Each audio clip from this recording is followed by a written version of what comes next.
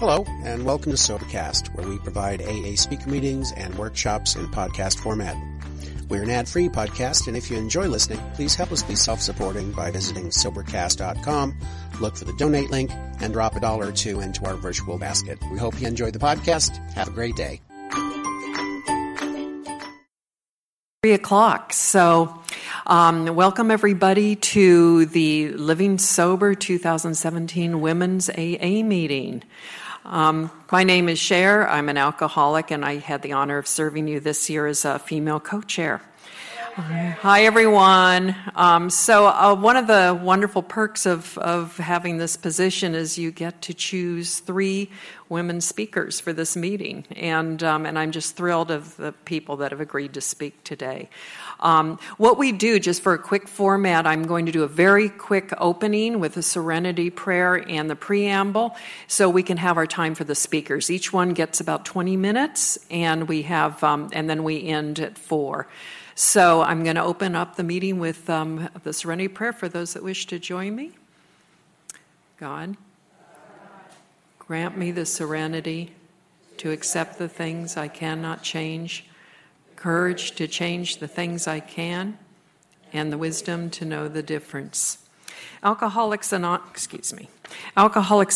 is a fellowship of men and women who share their experience, strength, and hope with each other, that they may solve their common problem and help others to recover from alcoholism. The only requirement for membership is a desire to stop drinking. There are no dues or fees for AA membership. We are self-supporting through our own contributions. AA is not allied with any sect, denomination, politics, organization, or institution, does not wish to engage in any controversy, neither endorses nor opposes any causes. Our primary purpose is to stay sober and to help other alcoholics to achieve sobriety. So the order we're going to do today is we're going to start with Tensia S. The second speaker will, and I have a little disclaimer here on the second speaker. Second speaker is Siobhan W., and she's my sister. And the third speaker is Paula W., and they're all very important women in my life. So I will just be sitting down there listening to them with you guys. So Tensia, if you would come up and start. Thanks. Okay, I brought this for the hot flashes. My name is Tensia, and I'm a grateful recovering addict, alcoholic, and I'm honored to be here. And a little nervous now you mentioned it. I'm getting a little nervous, but I want to say thank you to Cher so much for asking me to speak at this event. It is an honor to always be asked to speak. Okay, so I've got 20 minutes to do this. You'll give me this. Okay, good. So I'm just going to jump into it. My journey, what it was like, and what it's like now. I have a ton of wreckage. I was, using actively I counted up on time about 28 years of my life. It was probably 30 years, give or take. There was some chunks of, sobriety time sprinkled in that. I was always an alcoholic. Always liked alcohol since I was like 12. Maybe I probably had my first drink of alcohol when I was 4 or 5 in a hot toddy. Anyone remember those? Yeah, I really liked those. I hated the way they tasted, but boy, I can remember back as far as when I was that young, liking the effect. And so anyway, just real quick, I was born in California, Baja California, 1963.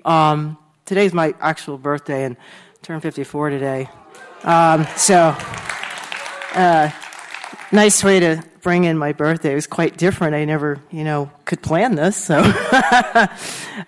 so I, never really thought I'd make it this far because of the way I was going. But anyway, born in 1963, Baja California. My mother was a Hispanic Native American, I believe. I don't know a lot of history about her. She's passed on. My father is American. Country boy from Virginia. He was in the military. They met, they married. They brought me to the States. Well, he met her in Tijuana. They brought me to the States. That's how I got here. Moved around constantly. He was in the military, so I was in and out of schools most of my life. And And I will say this about my childhood because I don't like to get into it because it kind of triggers me sometimes, and I didn't realize this until the last time I shared, and I just got stuck, kind of, and I was just kind of weirded out. But it was my childhood was definitely, it wasn't not a happy childhood, and there was a lot of emotional, physical, and sexual abuse coming up, and so, excuse me, you know, I'm in a different space with. I've done a lot of therapy around that, and a lot of forgiveness work, a lot of grief work, and I think that work in itself contributed largely to my alcohol and drug use, or my drug use, because alcohol is a drug. But it definitely fueled my addiction throughout most of my life, and I certainly cashed in on using it as an excuse. When I finally got sober, when I started getting sober and started understanding what sobriety was about, I started to come to realize, you know, these character defects in myself and what had actually, you know, what was started to transpire was healing. Throughout my addiction, I'm the kind of addict that I am such a different person when I use. I don't care. I will steal. I will prostitute myself. I will compromise myself. You know, I'm one of those people. I found myself in jails, detoxes, hospitals, emergency rooms, someone's backyard, someone's wrong house, someone's bed, who I don't know was next to me. All those places, alleyways. I found myself homeless. I found myself stealing. I found, writing bad checks, credit cards. Ripping people off, just about everything. The only thing I didn't really do, I didn't steal cars or rob banks, but that was on my list, you know. And robbing banks was one of my big fantasies, you know, like second night up smoking crack for like 2 or 3 days and, you know, trying to figure out how to get a big score. So anyway, you know, alcohol made its way into my life pretty early on, and it was a great escape because I was so uncomfortable in my own skin that I could not deal with how I felt. Given all the abuse that was going on at home, alcohol was my friend, and it comforted me and helped me to feel comfortable that I was okay to be who I am. And that quickly led into lots of cocaine, because that was like back in the 70s. And, you know, and then that led, you know, it was cocaine and Quaaludes. I don't know if anyone remembers those, but, or if you, yeah, all right. It was like the golden mix, man, alcohol, ludes, and cocaine. So fast forward, you know, I got on the fast track with all that, and I was really dialed in with older people because my mom had already died. My mother committed suicide when right before I turned 16. So it kind of kicked off my using, like really got, you know, so I pretty much did what I wanted to do, and pretty much drugs and alcohol, that was it. So anyway, fast forward, you know, like for the next 28, almost 30 years off and on, man, I was using heavy, day in, day out, managed to work, managed to be a functional alcoholic for a while, and, until I couldn't show up for work. In the 90s, well, when I was 17, I moved to Philadelphia. And in the 90s in Philly, I found crack cocaine. And when I started using crack cocaine for the first time, I'd used all the other stuff. You know, I'd used like methamphetamines. I'd done coke, you know, day in, day out and drank. So my qualifications for this disease was like, you know, one of the big things on that list was crack cocaine. And that took me about, you know, give or take 10 years. I was using that pretty much daily. I became homeless, jobless. You know, I was doing all these things I could do to maintain a habit. And I also had a partner who was, we were like Bonnie and Clyde. Well, not Bonnie and Clyde, Bonnie and Bonnie, right? So it was like, we ran and we gamed and we had each other's back, and we did that for about 7 or 8 years. Okay, so that's how I lived. And I was in seedy hotels, and I was on the street, and I was at this house and that house trying to, you know, take a shower, or, you know, just all these crazy things that you do when you're out there. Anyway, I landed in California in '99 with my ex, well, that partner. And so anyway, the fast forward, we came out here to try to clean up. And, I'm grateful to her because if it had not been for her, I probably wouldn't have moved out here. And and I'm also grateful. I want to say that that person is sober today. And that is a miracle. I mean, it's just beyond. So you never know what's going to happen in this sobriety thing and where your life will take you. I can get overwhelmed when I go down memory lane thinking about where I was and where I am today, as I'm sure most of you can. So anyway, I came out here with the intention to try and, I got to get sober really quick, to get clean, and I did. I started that process, and I was homeless again and exhausted all my my game. The gig was up. I was tired. 40 years old. I sold 2 bags of weed. I had crack cocaine on me. I had crack and cocaine, and in booze.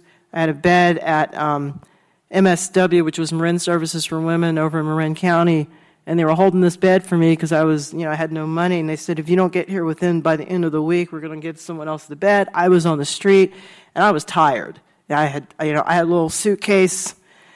I was running up and down Lincoln Avenue and San Rafael trying to, hawk shit and do this and do that. And I just said, that's it. So I started the process of recovery, and I sold 2 bags of weed to get a taxi to treatment.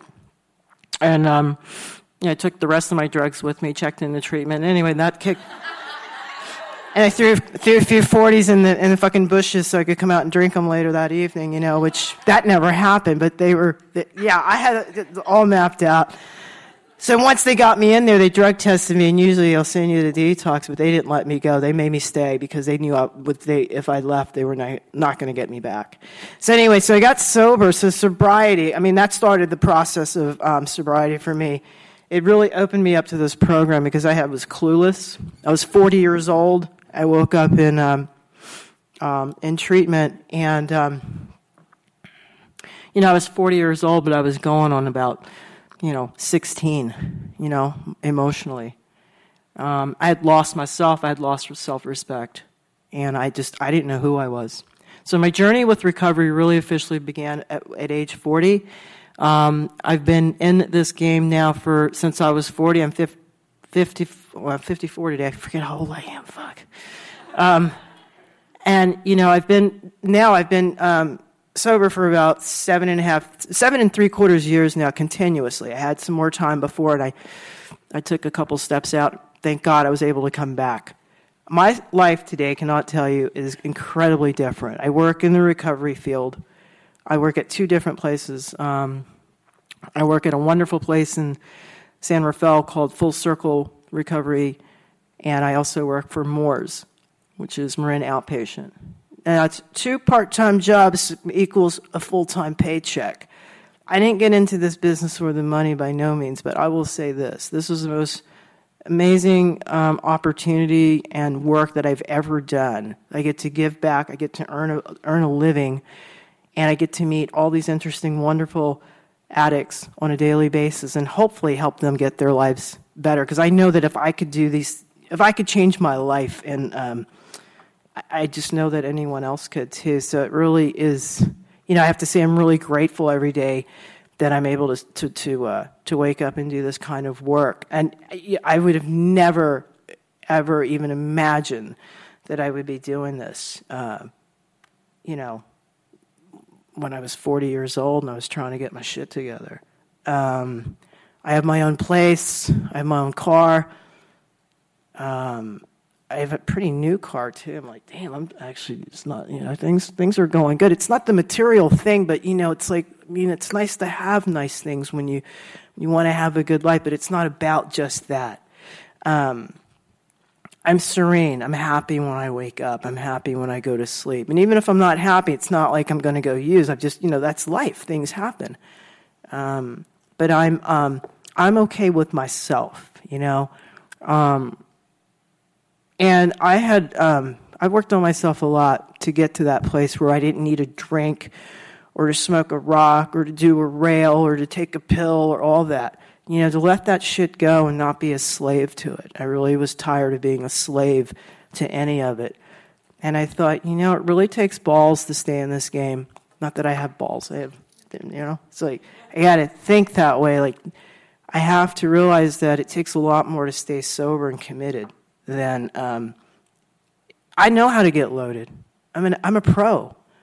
All of us are. And I thought, this life is like having two lives wrapped up into one, and I get to experience both. Now, I've already experienced the other one. So now I'm ready to move forward and embrace this and go for it, and see what it brings. I've gone through some difficult times, lost some really good friends. Is that 4 minutes left? 5? Oh, okay. I guess okay. It's hot. It's hot flashes, man. They're terrible. In sobriety, I've lost some really close friends, and a couple friends back on the East Coast that saw me at my worst in my addiction. Excuse me. And I got to go see them. They both passed away. One had cancer, and one had something else that was happening that was fatal. And I was able to go back east and be with them at the end of their journey, and see them and show up for them and their kids and be there. And that was huge for me, to be able to get on a plane, do that, and not get loaded, come back, and not make it about me for a change. So that was very difficult. I tend to be a little bit of an isolator sometimes, or I'm learning to be a lot more open. It's just, I was the only child. I'm used to being by myself, and then I'm an addict. come on, you put all that together, it's like, it's a good formula for perfect isolator. So I work on that. I do like people, it's just I don't like being around you all the time. So it's just, but I do like you, don't get me wrong. Anyway, but I just need to refuel. But I guess what I'm trying to get at is just like, in sobriety, I've got to do all these wonderful things. I have sponsees. I have a sponsee in New York that still calls me. I have a sponsee that, here in the city. I have another sponsee in Marin. I get to show up and be accountable. I get to be an adult. I'm grown up, I don't always make the right choices, but I do my best. I have amazing friends in my life. I have an amazing sponsor. And just people that I'm surrounded with. And I really can't say enough about this program works. And if you didn't hear something that you could relate to, I really hope that you find someone today or soon that you can. And just, remember that, keep a little bit of hope, man. It will go a long way. And just get into action. It's about a love practice. It's action word, right? Love is an action word. So I learned to, I hate this phrase, but I learned to love myself, man. I learned to enjoy myself, my life, and enjoy that with other people. So anyway, I wish the same for all of you, and welcome to all of you. Thank you.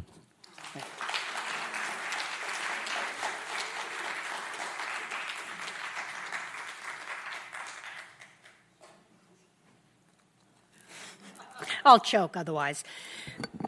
Hi, I'm Siobhan, and I'm an alcoholic. And I'm an addict, and I'm a people pleaser, and codependent, probably in there somewhere, and I'm an escape artist. I say I'm an escape artist because I love to escape my reality, and I'll find any number of ways to do it. It's not that my reality was so terrible when I was young, but it wasn't what I wanted. I didn't think I was loved enough. Now, what alcoholic doesn't think that they're being loved enough, right? But it was a situation where my mom and my stepdad were passionately, madly in love, and I was just kind of there. And I sensed that. And it never felt like I got enough, that I was never going to be good enough, that I was never going to be right, that I was never going to be the person that I thought I should have been for her, for my mom. So my first addiction was books. I was a voracious reader, and I could really escape in my books. I could get away from the reality and create whatever I wanted in my head. Now, I was an only child, so my imagination was also my best friend. And I did pretty well with that for a long time, and I liked it. Now, the first time I got drunk, I was 9. And my sister can probably recall this because it was at my father's wedding to my stepmother. Now, my father was an alcoholic, too. And he just had the blast that night, going around and filling everybody's glasses with champagne, including mine. So it didn't take long before I was face down in my new stepmother's lap.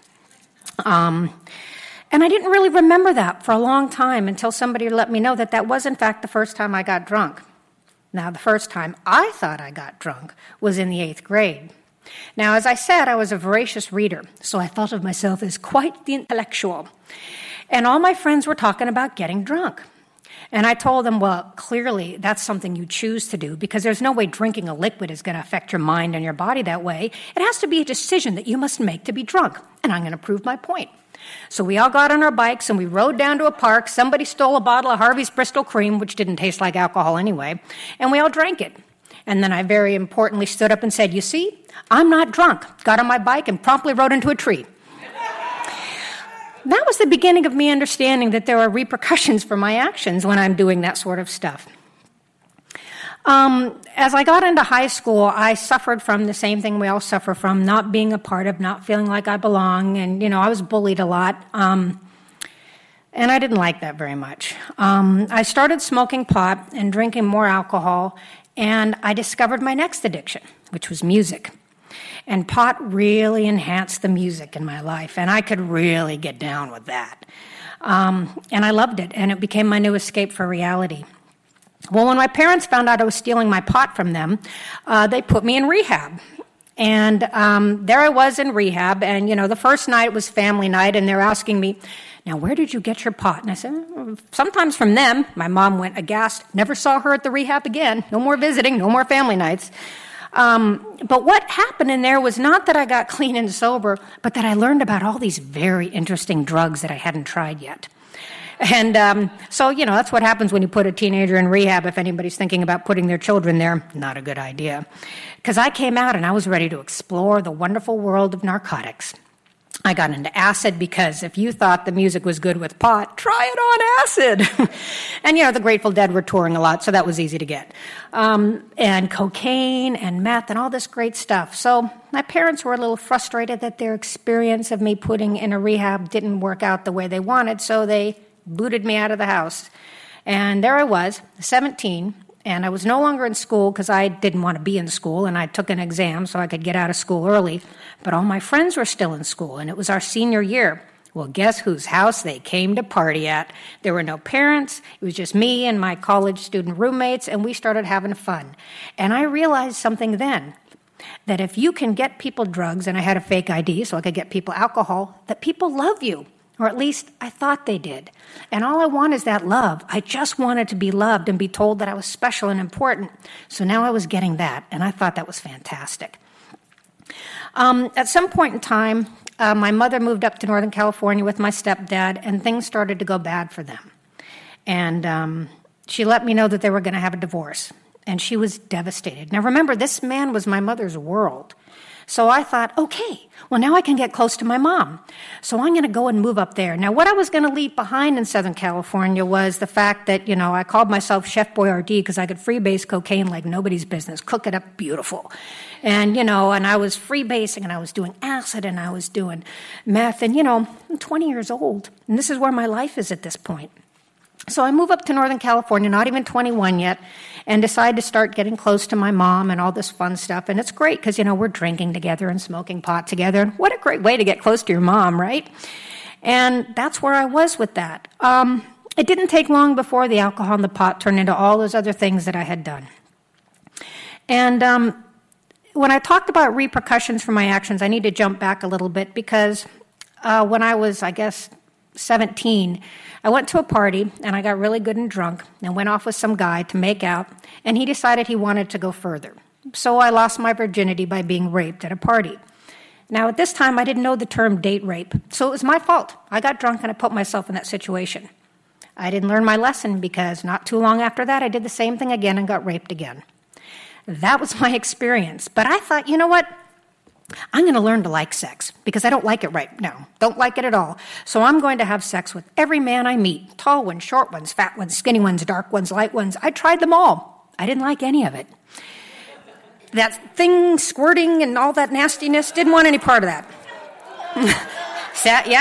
Yeah, y'all know what I mean, don't you? And so that's where I was with that. Well, in Northern California, I ran into this woman that everybody called Mary Dyke Mary. And she was my dealer. And I would come from my temp jobs in my little suits and my heels and my nylons, and I would flirt with this woman. And I don't know why, but I just had fun with it. Well, one day she grabbed me and she kissed me, and the world stopped. I saw fireworks. For the first time, I felt everything in my body felt good. And I was like, oh my God, I do like sex. I'm a lesbian. Who knew? You know, apparently everybody else did, but nobody told me. So now I'm in this thing, and I discover women. Now, you want to talk about a nice drug? Women are a great drug. And I got heavily involved in that. But I discovered I really liked the bad girls. So I started getting around these women that had been in prison. I don't know, maybe I like the color orange. And they were all heroin addicts, and there was something really, really scary. And now I was never going to do needles, and I was never going to do heroin, but I really enjoyed the excitement and the danger and all of that. But the girl I was with really wanted me to get on her level, and she kept telling me, if you really love me, you'll let me shoot you up.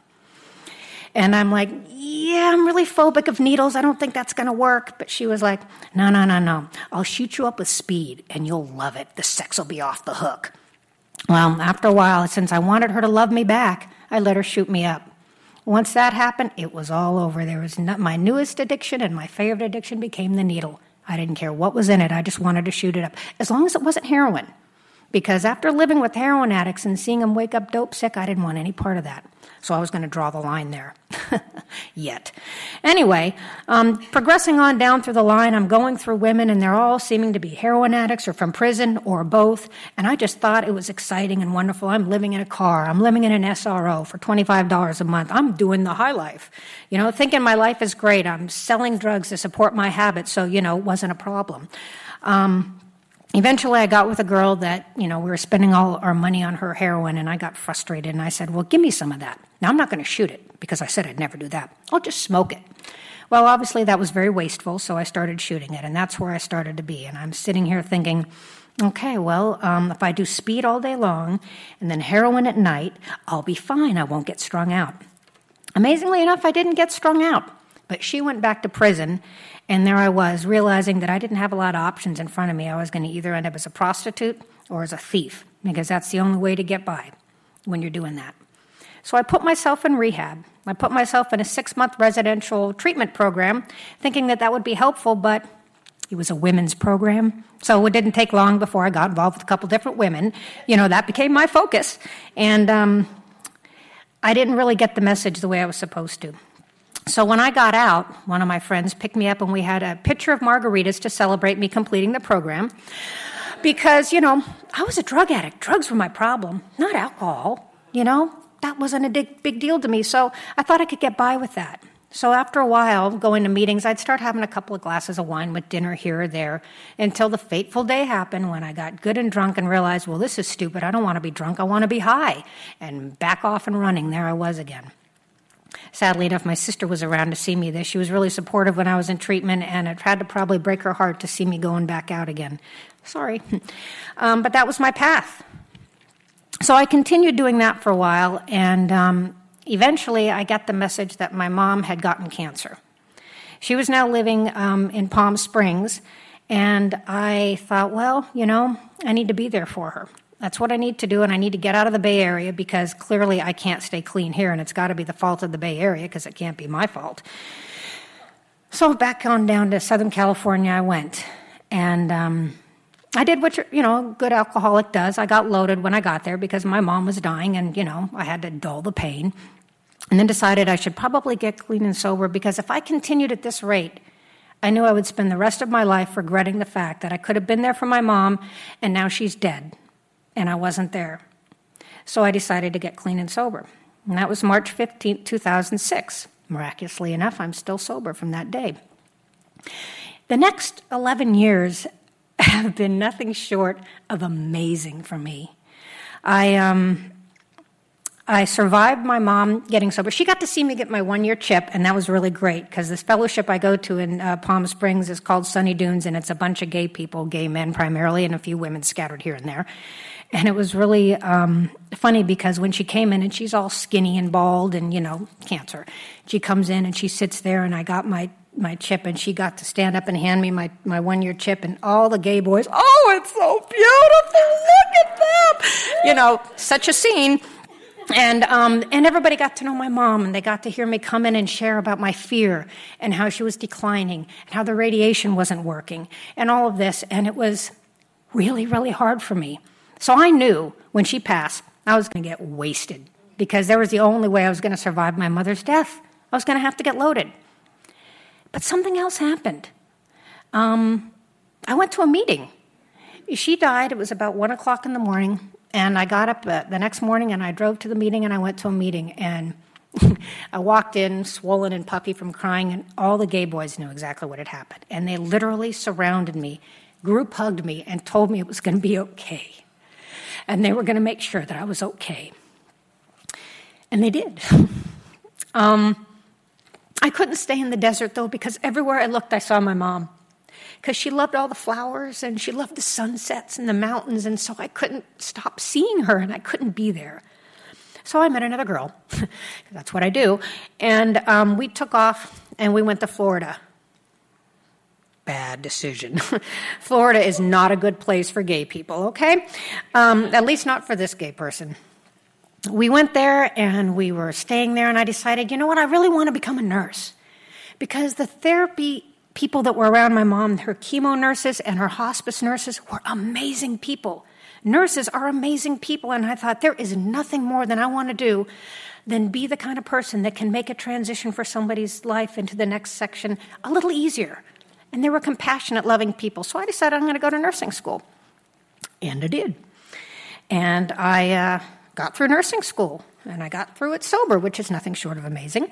But I did it, got through it, and I became a nurse. Now, the thing that was kind of messed up about that is the last quarter of nursing school, my girlfriend that I was with, who had actually asked to marry me, cheated on me and then kicked me out of the house. I'm in my last quarter of nursing school, the hardest quarter, and I'm not having anywhere to live. But the people, not in the program, but in my nursing school, gave me a place to stay, and I got to finish that out. My sister got to come and see me graduate.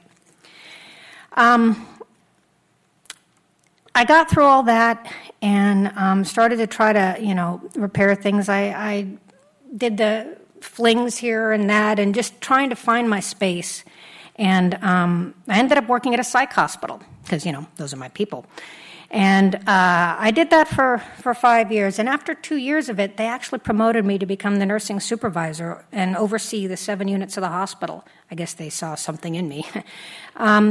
And that was pretty exciting. And I remember calling my dad and telling him all about it. Now, my dad and I had an agreement. After my mom died, I told him he had to live for at least 5 more years because this guy's 80, right? He's up there. And I'm like, you got to give me 5 more years. I can't deal with the thought of losing you this soon. And he said he would do his best. Well, I really started missing California and really hating Florida, so I decided I was going to come back to California, but I knew I'd need to get my bachelor's first, because that's what you have to do. So I got my bachelor's degree. I met a wonderful woman who was not sober and then got sober, and we got married. So now I'm actually, for the first time, in a steady, consistent, monogamous relationship. And that was pretty exciting to find somebody who finally loved me for me. And that was exciting. Well, got the bachelor's degree after my father had died. He died actually 3 days before that 5 years, so he almost made it. And he didn't get to see, his death ended up enabling me to get my bachelor's degree. I used that money and did it, and I graduated with honors. It's amazing when you're not loaded. You can do really well in school. Moved out to California and got a job at Eisenhower Medical Center, which is the same cancer place that my mom had been to. And some of the nurses there actually remember my mom, and that's pretty cool. I bought a nice car. I got credit for things. And just recently, as of August 1st, I bought my first house. Woo! Look at this dope fee now! And I can't believe that the promises really do come true, and they have come true in my life in ways I never, ever expected. I have the most fantastic job. And believe me, if you're ever going to be needing somebody to start an IV, I can find a vein in anybody. I use those skills for the good of the nation. really worked out. Who knew? And so now I've just bought this beautiful home. I'm with a wonderful woman. I'm doing things in my life I never thought possible. I'm back with the original fellowship that I got sober in. And I've got all this time now, and I can sponsor people, and I have these great sponsees. Well, I can't say they're all great, but some of them are good. Some of them I really have an issue with because they don't understand how the phone works, but I'm sure we can all relate to that as well. But my life is beyond my wildest dreams, and it just keeps getting better. My sister called me up and asked me if I would come and be on this panel, and, that's a pretty big deal. I've attended these but never been on this side of it. The promises come true. I just keep saying that over and over because it is a miracle. I never believed it, but I have accomplished all those things that if my mother and my father were alive, they could see me do. Everybody says, oh, well, they see what you're doing. I'm sorry, it's not the same as getting to see the look of surprise on their face when they see their daughter doing good. I wish I could see that, and I think about it a lot. But instead now I can see it in the face of newcomers when they look at me and they understand where I've come from and where I'm going, and I tell them, you can do this. Believe me, if I can do it, you can do it. Sometimes I do, sometimes I don't, and it doesn't really matter because I stay sober and I keep believing. I have to thank you all so much for my sobriety because without the women in this program, and some of the gay men, who are kind of like women anyway, without the people in this program, I couldn't have done it. You guys loved me when I didn't think I would ever be loved by anyone. And now I've learned to love myself. That took a long time to do, but I'm finally there. And it's because of this program and because of all of you. Thank you today for my sobriety.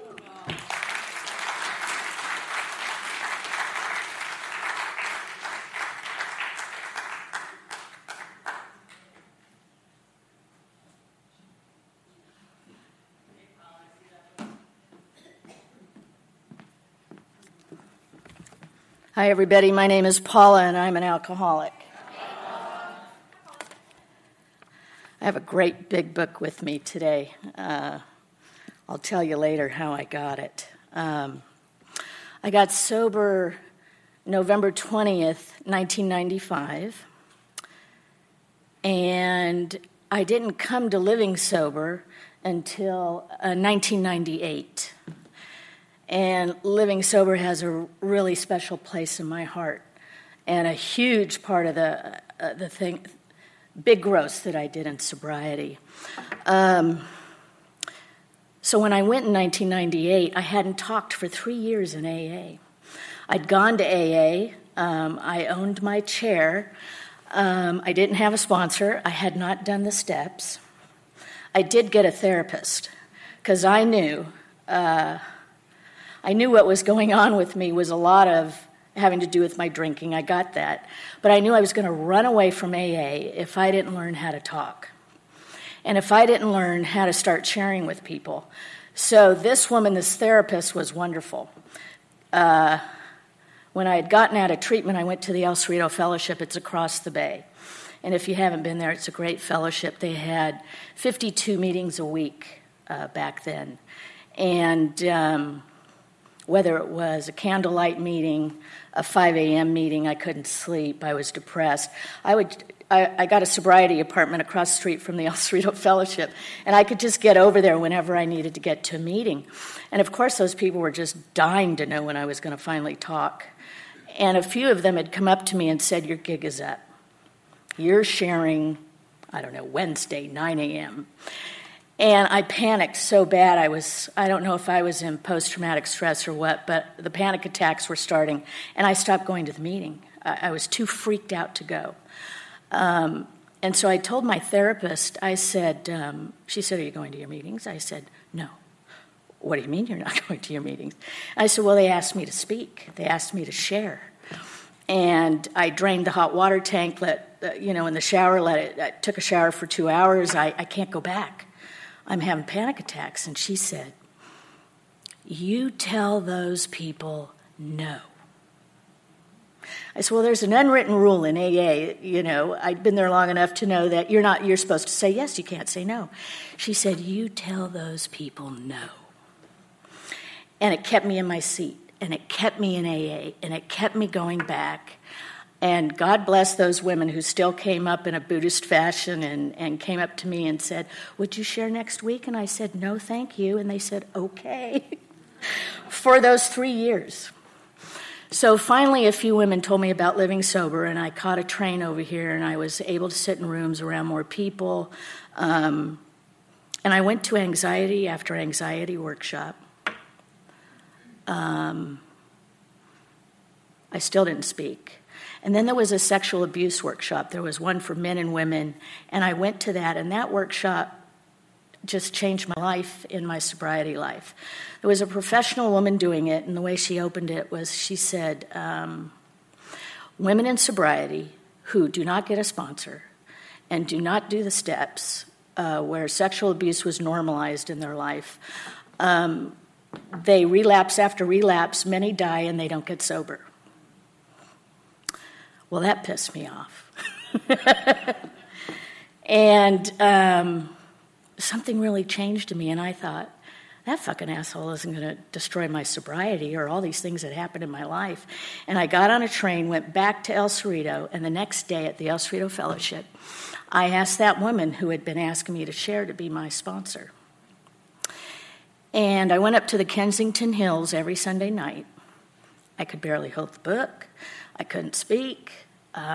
Little by little, trust was a big deal for me. And I did the steps. After that, 1998, living sober. It wasn't easy. The 4th step was not easy. The 5th step was not easy. The day I was born, I was relinquished for adoption in Martinez County Hospital. I think I was in foster care about 2 years. And so people were I was learning from women in recovery. You got used to a smell, given away, used to a smell, given away. I was adopted almost at 3. I was scooped up out of foster care in the city of El Cerrito. No mistake that I moved in across the street from the El Cerrito Fellowship to get sober. So when I come here to Living Sober, I want to find these banners. And when I see that 1998 logo, I just cry. I found a button up there. They had a button from back then. I don't see all the banners, but they have a lot of meaning for me.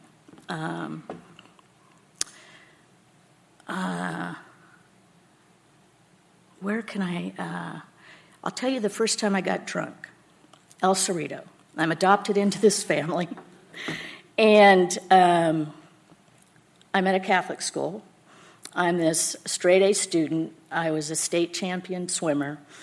And I went with 12 boys to the Sunset Cemetery, if you know that area. The top of Fairmont Avenue, the Sunset Cemetery is there. And I'm with 12 boys. One of the boys takes a whiskey bottle from the JV liquor store over there, that chain, and he steals it from his father's store, and I'm with 12 guys in a circle, and they're passing the bottle, and some of them are using the cap. So the bottle gets to me, and I just tip the bottle, fill my cheeks, gunk, gunk, gunk, and I remember all of them just looking at me like, God. And you really don't know what your tolerance is. And I got so drunk, I passed out at El Cerrito High School. I think they woke me up. I crossed Fairmont Avenue and went into a hair salon. I think it's still there. But all the housewives were there under the dryers, and I projectile vomited. That little Catholic school girl, 12 years old, oh my God. I projectile vomited everywhere. They got me out of there. There used to be stuff down at the plaza there. I think they got me coffee. And, I pretty much drank like that the rest of my life. So through the 80s, it was great bars, great fun, great gay pride. In 1989, I got a DUI. Up in Russian River. I forget the name of that dance bar there. I got pulled over by the sheriff's department, 82 RX-7. They chained my wheel up. I'm cuffed. I waited for the highway patrol to get me. They took me to Santa Rosa jail. And that was a pretty eye-opening experience for me. A bunch of lesbians got together at the campfire, took a vote to bail me out. They came and bailed me out. But that was my first experience with AA. And I had to go to school. And they gave me a card. I had to go to 5 meetings and get my AA card signed. I lived in San Francisco, and I didn't know are you guys educated? And I had no idea what AA was, where it was, how many meetings there were. So to go to a meeting, I picked the El Cerrito Fellowship. I got drunk to go to every one of those meetings. And the last time I took my card up, she freaked me out because she said my name. She goes, Paula, when you're really ready, come back, we'll be here. And so it was 1995. A huge intervention was done on me. By that point, I had a bottle by my bed. I really couldn't tell you what time I woke up anymore to take alcohol. I'm subject to reasonable cause, post-accident, and random. So I could write a book on how to do that. But I gave up drugs, but alcohol was, the last thing left, and I just really went off the cliff with it. So I went up to detox in the Oakland Hills, and when I got out, I kind of got locked out of my house in San Francisco. I'm like 30 days sober. It was an ugly fight where I was living, probably because I was getting sober and wanted to leave.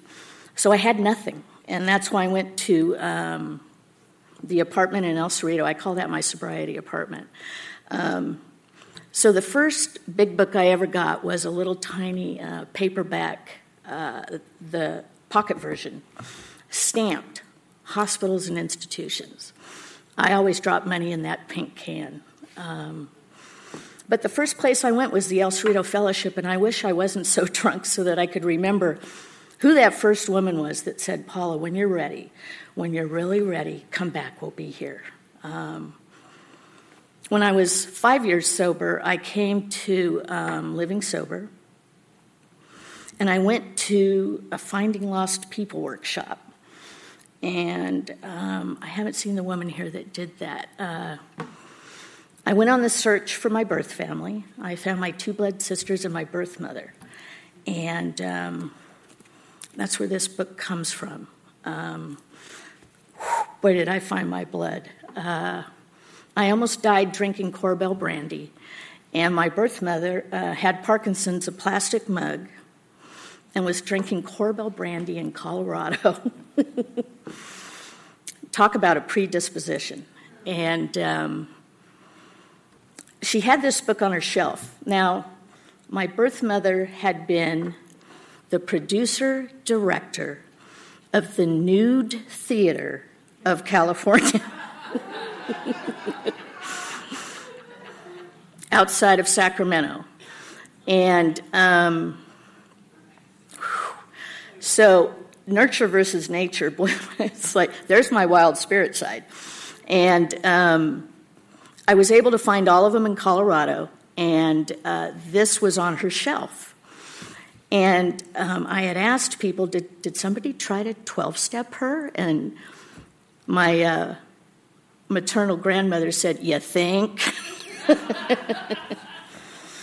And this book here is signed by my maternal grandmother's brother, the only man in this string of my blood that got sober. And so I left that trip and never had relationships with them because it was too much. And I was 15 years sober when my blood sisters called me to say, your birth mother is dying. It's so weird. It's primal. I never knew her. And I could cry today. So I knew to take my time and reflect. I took a train. I'm kind of into trains, if you know me. So I took a train, which is a great thing to do, to Colorado in the Denver area. And it let me think and process and talk to people as I went. And my birth mother had passed away by the time I got there. She was Glenwood Springs. It's the oldest station in the country. It was there. The mortuary was here. The hotel I stayed in was here by the river. And the AA meeting was right there, too. Let me tell you, the church right there was my AA meeting. They couldn't cremate my birth mother because another child had been born after me. And the mortuary refused to cremate her because they could be sued. So as the sober one, with a laptop and back then a BlackBerry, I located him in Washington through a sheriff's department. He signed the papers. They sent him back to the mortuary, and my birth mother was cremated. So I asked my blood sisters if I could have some of the ashes, and they said yes. And I said, well, what did she want done with her ashes? And they said she wanted them scattered in California. And so they walked out of the mortuary, took the bag of theirs, and threw it into the Colorado River and said, she'll get there eventually.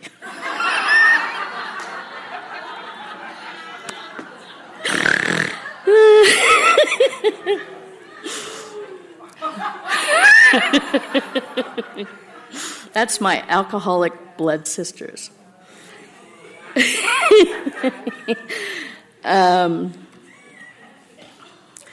So when I was leaving, they said, do you want this? It was an old watch. Do you want this? And I said, is that old AA bid book still around? And they said, what's it look like? I said, it's got a blue cover. And they went into the one box that was left, and this 1976 third edition version was still there. And this is what I took back on the train with me. Isn't that great? So I can't thank Living Sober enough. I can't thank the El Cerrito Fellowship enough. After I finished, because doing the steps and then doing that, I felt like I didn't have any, I felt like I was in my own skin. I didn't have issues. I felt really comfortable. And I moved back to my home in San Francisco. Before anything came from my apartment, I had an AA meeting in the living room. The hardwood floors had been redone. So imagine 20 to 30 lesbians in a house on Church Street. It had to be glowing. I had a lesbian minister do a ritual on the house. And I've been going to a meeting called Our Lady of Safeway for quite a long time. It's in a church across the street from Safeway in San Francisco. There's a 7 a.m. The Friday meeting's pretty great. The Saturday meeting, if I don't make a meeting all week, I'll make the Saturday meeting there. What else can I tell you guys? I'm going to end with reading something out of this book, Working with Others. Who's new? Who's new to AA in here? Kind of new. Raise your hand. I hope I said something for at least one of you. That AA saved my life. It wasn't easy, but I still hung on and kept my chair. If you can't talk right away, try to find a way to do it, and do it when you can.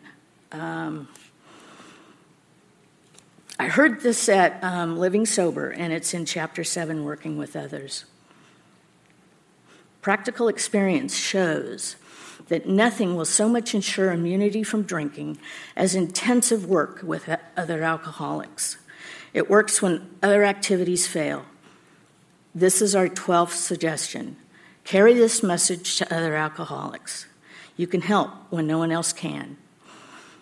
You can secure their confidence when others fail. Remember, they're very ill. Life will take on a new meaning. To watch people recover, to see them help others, to watch loneliness vanish, to see a fellowship grow up about you, to have a host of friends. This is an experience you must not miss. We know you will not want to miss it too. Frequent contact with newcomers and with others is the bright spot of our lives. So when you really want to do this, come back because we'll be here. Thank you.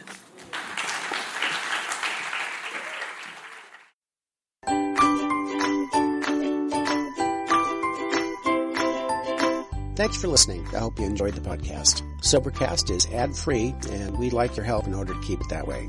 So if you'd like to help us be self-supporting by pledging $1 or $2 a month, visit Sobercast.com and look for the donate links.